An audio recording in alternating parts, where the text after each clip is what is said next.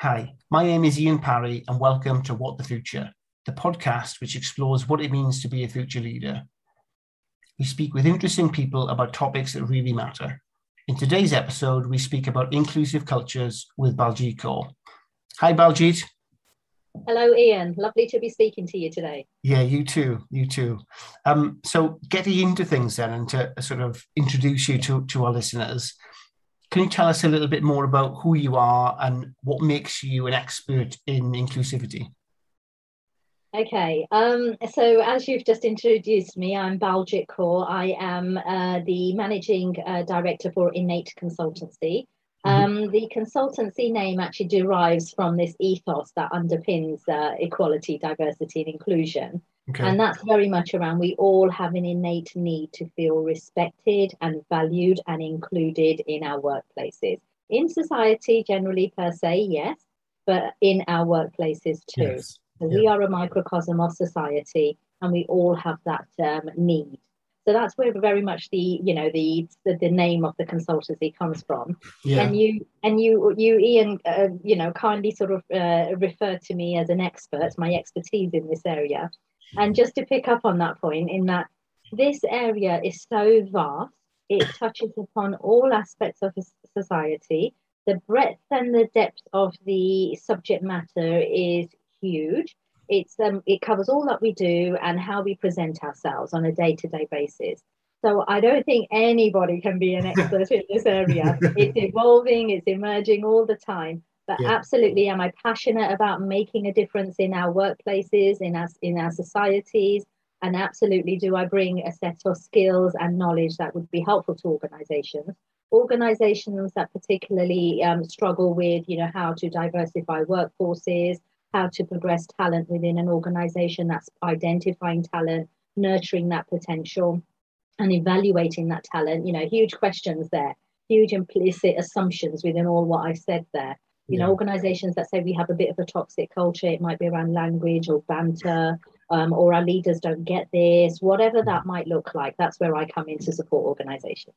Wonderful. And we met, of course, on a webinar where you were talking about sponsorship in as processes Mm. within an organization. That's where that really brought that sort of topic to life for me, and I was drawn into how you were talking about the topic and your obvious knowledge and passion for the discussion. So, for me, it was an easy conversation then to approach you to join us on our podcast today. So, thank you again for doing that. So if I'm a new executive into a team, and I've kind of landed in this organization, and I'm not sure how inclusive it is, but I've got just a feeling that it's just not where I'd like it to be. And I bring you in, and you then start to describe what a inclusive culture looks like. How would you do that? What would you say are the markers of an inclusive culture? Mm. Okay, it's a good question, a very sort of large question. Yes. In simple terms, I would actually say this is about the feel of an organization, Yeah. how people feel. So Yeah. when I talk about that innate need, we all have to feel respected and valued and included. We are all physiologically wired to want to belong. That is an innate need in all of us. So an inclusive culture, by virtue of saying that, is where one, everybody absolutely feels respected, valued, included, but a culture that works for everyone, culture that works for everybody, regardless of my different perspectives and opinions, regardless of my sexuality, ethnicity, gender, whatever that Mhm. aspect of my identity might be. And really, for me, this, in a nutshell, is about the values and behaviors that are displayed by the organization. And when we say the organization, who is the organization? It's the individuals within the organization. So, Yes. what are those values and behaviors? And can we actually identify what the values and behaviors we actually want? So, what are almost those pro social values and behaviors that we want to see in all our Mhm. people? Again, how do we evaluate those? How do we measure those? How do we reward people in an inclusive culture that are displaying those inclusive values? And Yeah. how do we root out those that aren't? And also address those issues, because often this is a difficult area. We might identify poor performance in this space, but in terms of tackling that, values and behaviors are very different to sort of technical aspects of the job, which are very much measured by targets. Yes. And competencies, very defined competencies. This is almost a little bit ambiguous area. So people being skilled, managers in particular being skilled in terms of identifying and evaluating where are those poor behaviors and values manifesting, and how do we root those out? So that's a little bit about inclusive culture. And if you say to me, what are the hallmarks? For me, this is very much an organizational commitment. So this is a meaningful commitment from the organization that they create the conditions whereby we have those outcomes that we've talked about, where it works for everybody feels valued, and also we engender that sense of belonging. We've got to have those conditions where people have that sense of belonging. When we talk about sense of belonging, that's the outcome.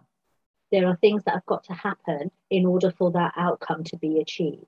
Yes. So if the outcome is the sense of belonging, then what are those hallmarks, those key steps that get us there? And for me, there are 3 clear steps when we talk about inclusive cultures. In the way that the culture manifests, in inclusive culture manifests, is where everybody's voice is heard. And especially those voices are heard that are different to everybody else. So that's the one hallmark that I would say. That's the first hallmark. The second hallmark for me is everybody is supported, and especially those individuals where their needs are different to everybody else in the organization. So this is where the play on difference does come into place. When we talk about inclusivity, we need to talk about similarities and differences that we all hold. But when we talk about building an inclusive culture, it's ensuring that everybody that is different, whatever that difference looks like, they have that voice. They are able to, elevate their voice in the organization, and they are supported. The organization is responsive to their needs and requirements. And then the third hallmark, very quickly, is around the organizational commitment to ensure that everybody has that consistency of understanding and are very clear on their expectations. What's expected of me? What is my personal contribution to ensuring that the culture within which I operate is an inclusive one? So those would be my 3 hallmarks for what describes an inclusive culture in real terms. Cool. Okay. And I like it when things are boiled down in that way. I've often been told I oversimplify things, but I do like it when you can kind of boil things down and dare I say it, you could potentially measure those things either through observation or asking people.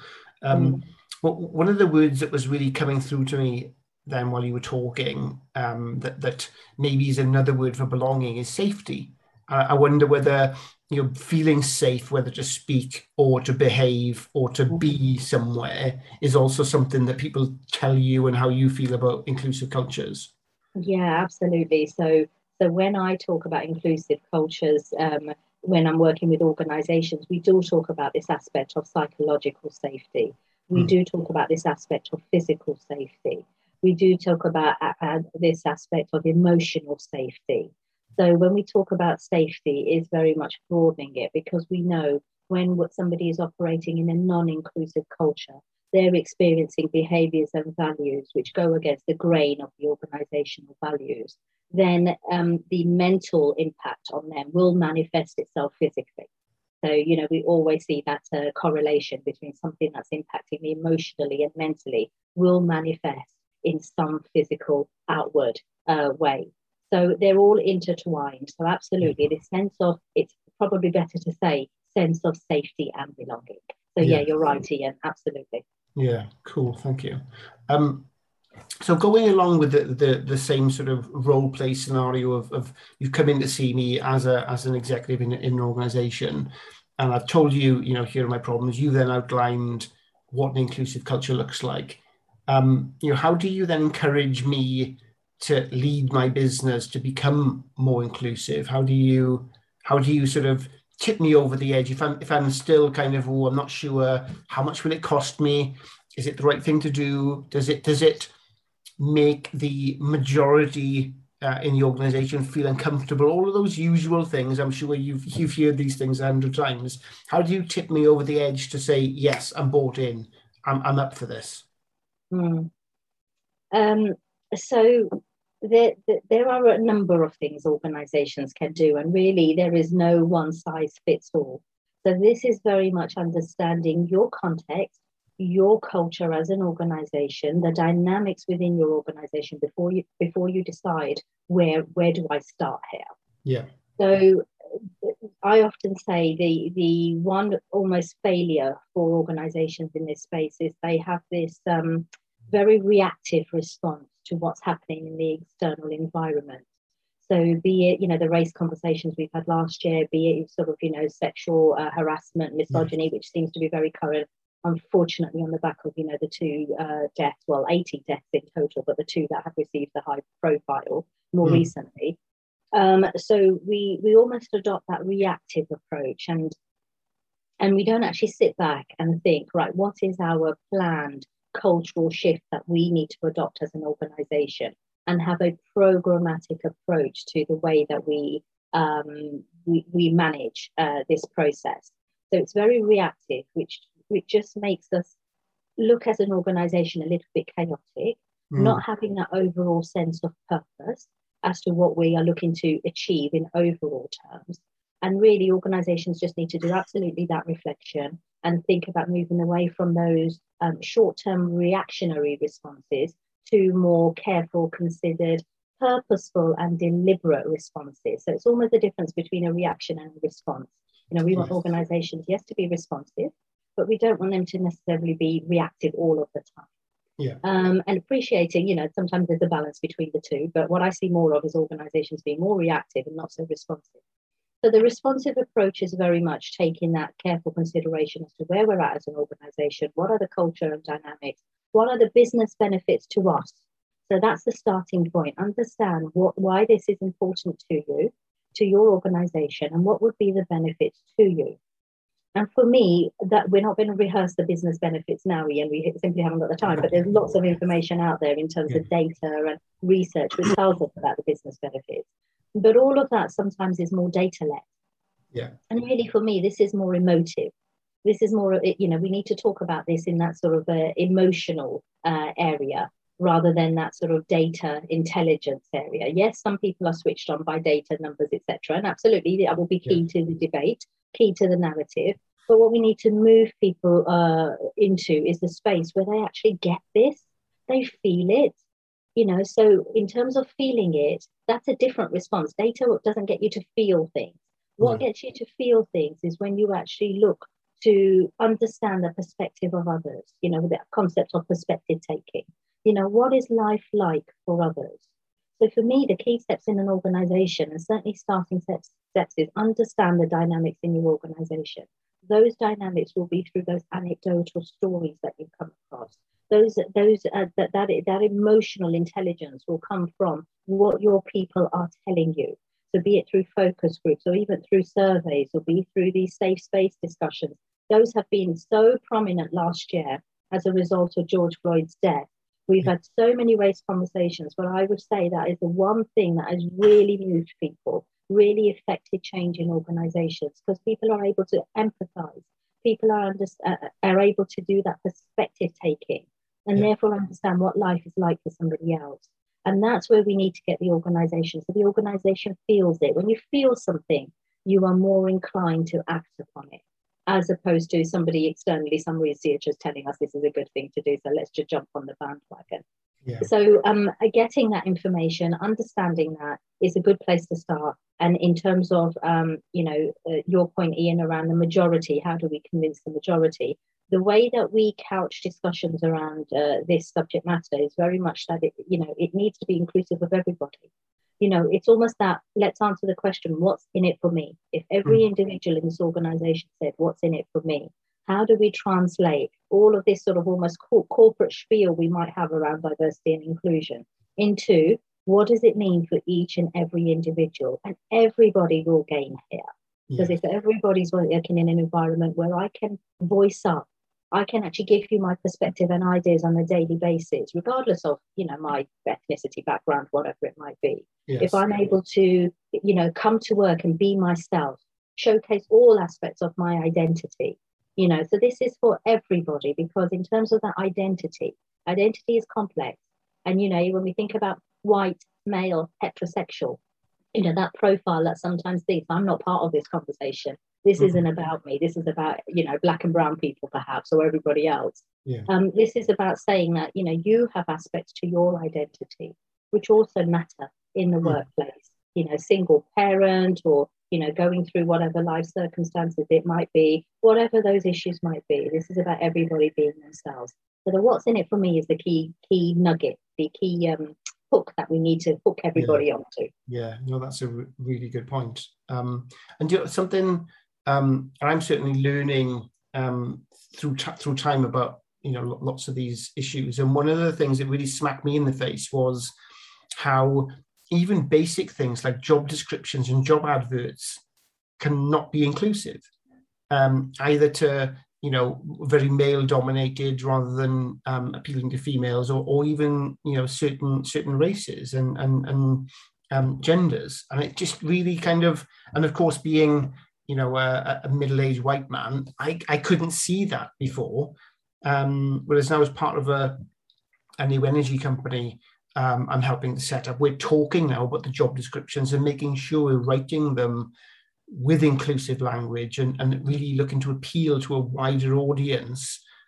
And I just didn't even figure on that before, because I wasn't experiencing it. I was looking at job descriptions and they were talking to me. I just didn't understand it. So what's the process, Ian, that you went through in order to come to that understanding? What happened? What intervention took place? Was it some awareness raising session? What was it?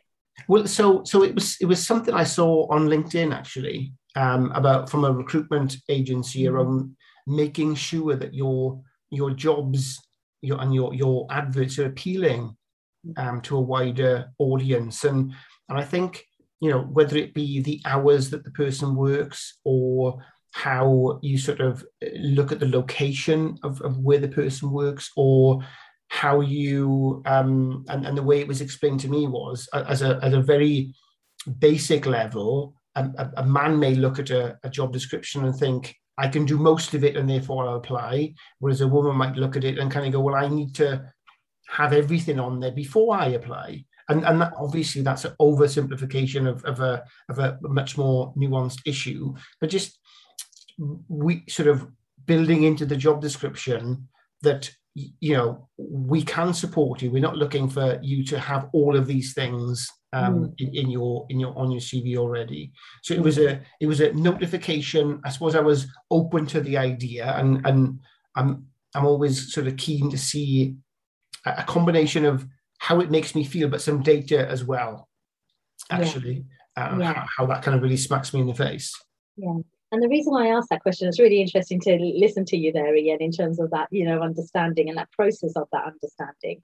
The reason why I asked the question, what was the intervention that took place? Because we need to have these interventions in our organisation, because, we all know, we only know what we know, and we don't know what we don't know. Yeah. So on that basis, people are at different points in terms of their knowledge and awareness in this issue. And if you remember, one of the hallmarks of an inclusive culture, I said, was an organizational commitment that they will ensure that everybody has this consistency of understanding, and they are very clear as to what the expectations of them as individuals are. And this is where the interventions come into place. If you do not bring that knowledge back into the organization, be it through a LinkedIn article that you saw, be it coming to a webinar, be it going through a learning and development awareness program in your organization, whatever that intervention looks like, then we're missing opportunities. Yeah. So this kind of intervention is absolutely key. But the whole idea is, if you are privy to information and knowledge, it's how we actually bring that to life within the organization, and how we ensure it's embedded in our policies and procedures. Yeah. So that's really key, because there is so much information out there.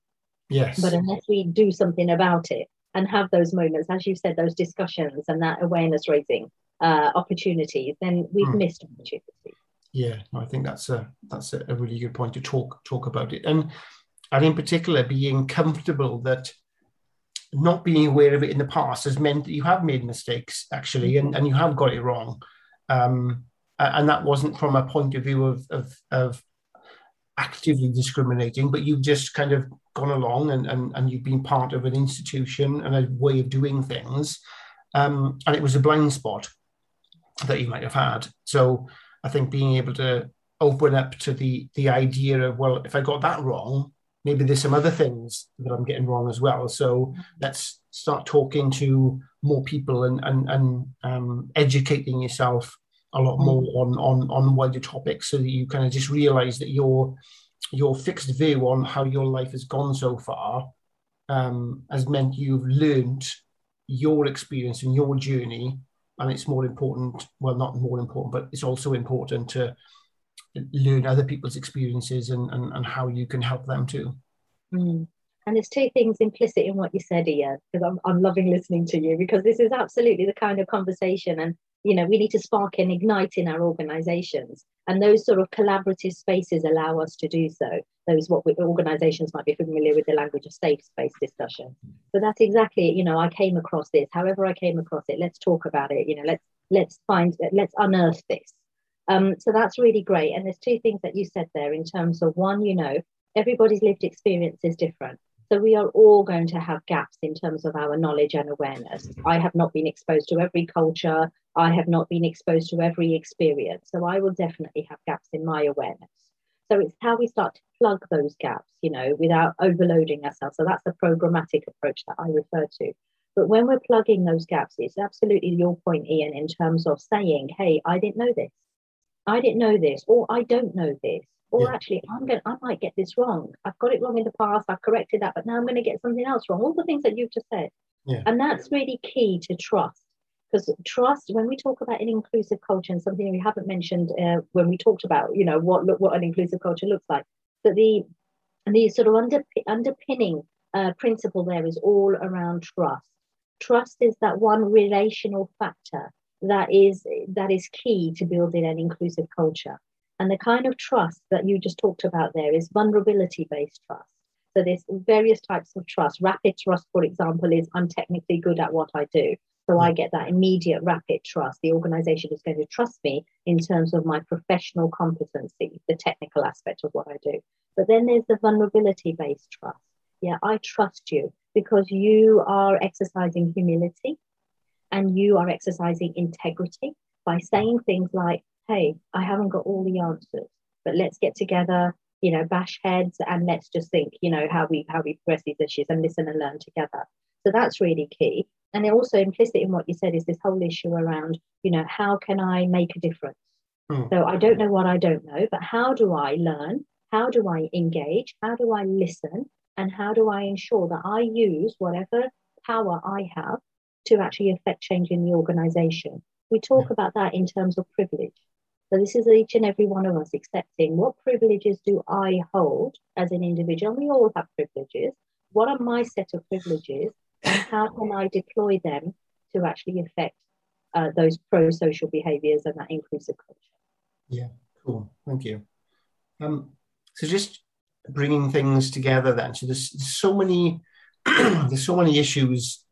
We talk about some of these big issues on our podcast. So whether it be diversity, inclusion, obviously the pandemic and how that's impacting businesses. In the energy industry today, there's so many businesses going out of business and into administration because of the challenging environment. The fact that furloughs had ended for so many businesses, so many things hitting business right now. How do we maintain inclusion as a top 5 issue?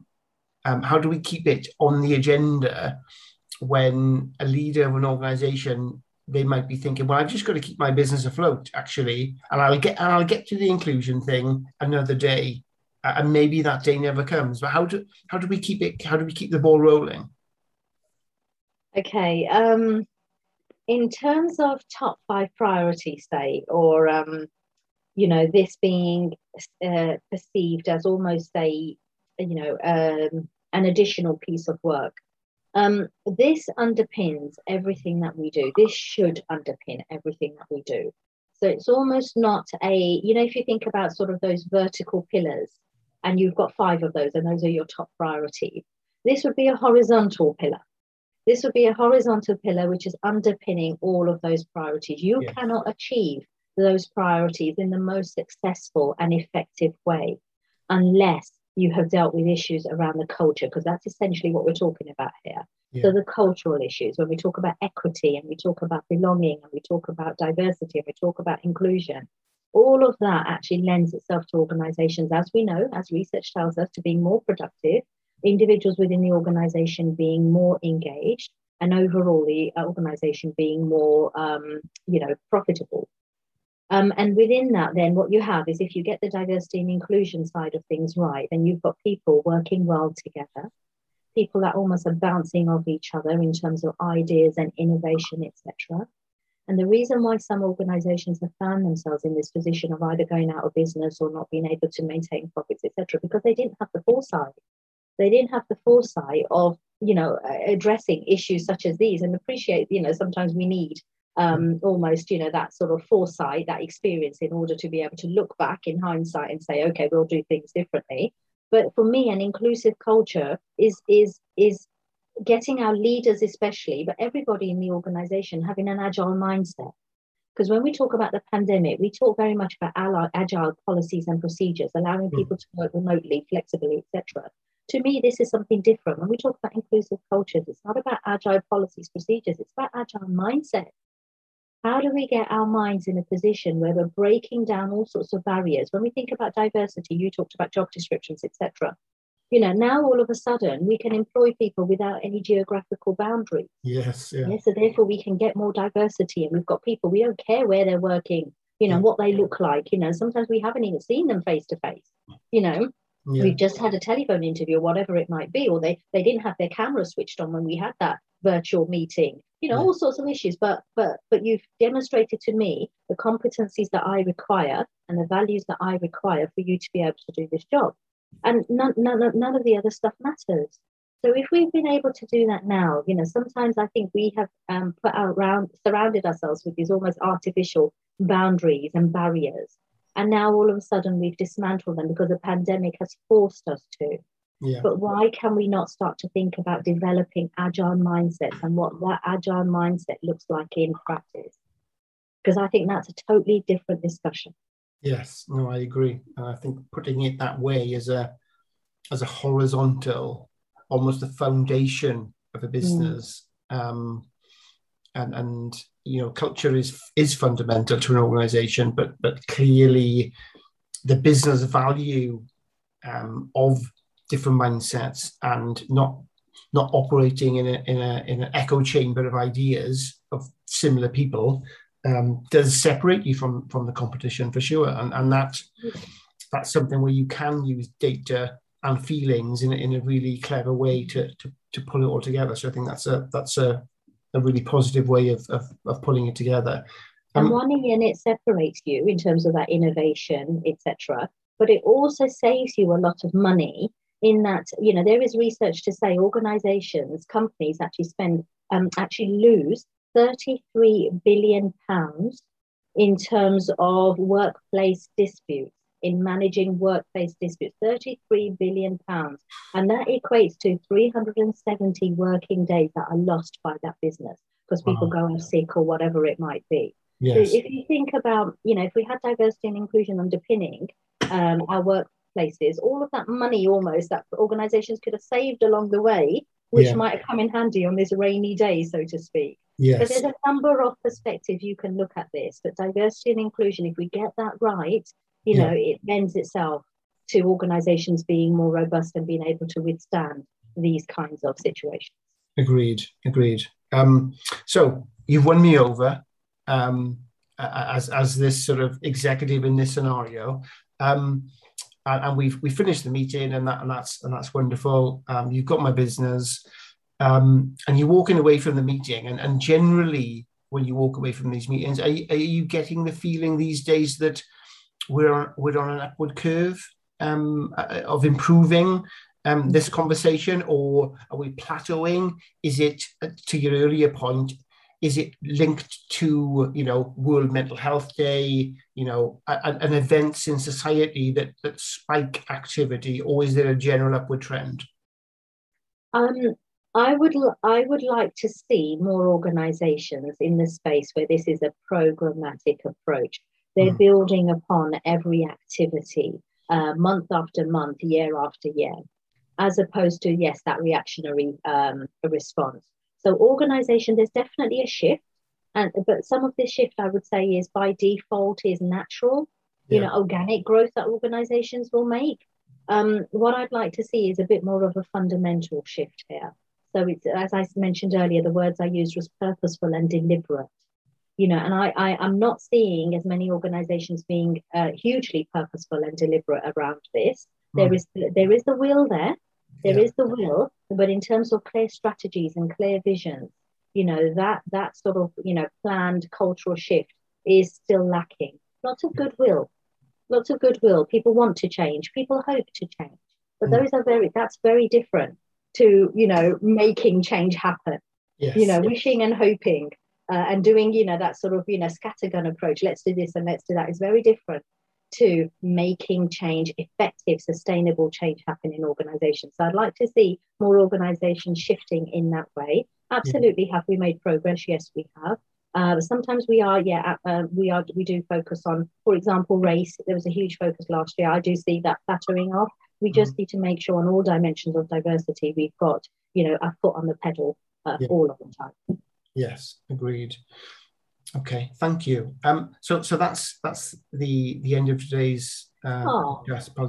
Thank you for that. I mean, I've been really you are absolutely an expert, by the way. You absolutely are. So whilst I get that this is such a broad topic, nobody can be an expert in all things. And clearly we're always learning, we're always adapting, we're always moving on, aren't we? But you speak so wonderfully on the topic. Your range of experience is clearly sort of coming through, and I'm sure our listeners, anybody listening to this podcast, will sort of take quite a lot from this. And if we can have more people like you sitting in front of businesses and trying to educate them, either as almost like a diversity inclusion mentor or coach, or more of those people in organizations, helping people along, because again, it's about blind spots that people just aren't aware of. Then that becomes the model. Absolutely. Sorry to interrupt, Ian. And particularly our leaders. So when you talk about mentoring and coaching in this space, leadership, I do see a huge disparity there. We need to get our leaders where they're more competent and more capable and more confident in this area, and then we'll start to see traction. Yes, no, I agree. And it's better, I think, to make a mistake with the intention is good, and then hold your hand up and say, well, we got that wrong, or I got that wrong, and here's what we're going to do to rectify it, because what we were trying to do was this, and we did get it wrong. So I'd rather be doing something with positive intent than not doing something out of fear of getting it wrong. Trial and error is part and parcel of this process. Exactly, definitely. So for our listeners, as always, thank you for choosing to listen to What the Future. Today's podcast, I've really loved it, really enjoyed having the conversation. If you have enjoyed this episode, then please hit the subscribe button. Really helps us out to have as many subscribers as possible, keeps us being able to do this every week. As we've touched on there, from a mentoring point of view, if you are looking for a mentor or to become a mentor, then please check us out. We are on www.futureleadersmentoring.com. There's a join us button.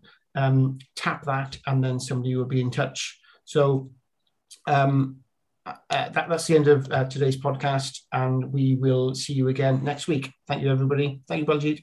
Thank you.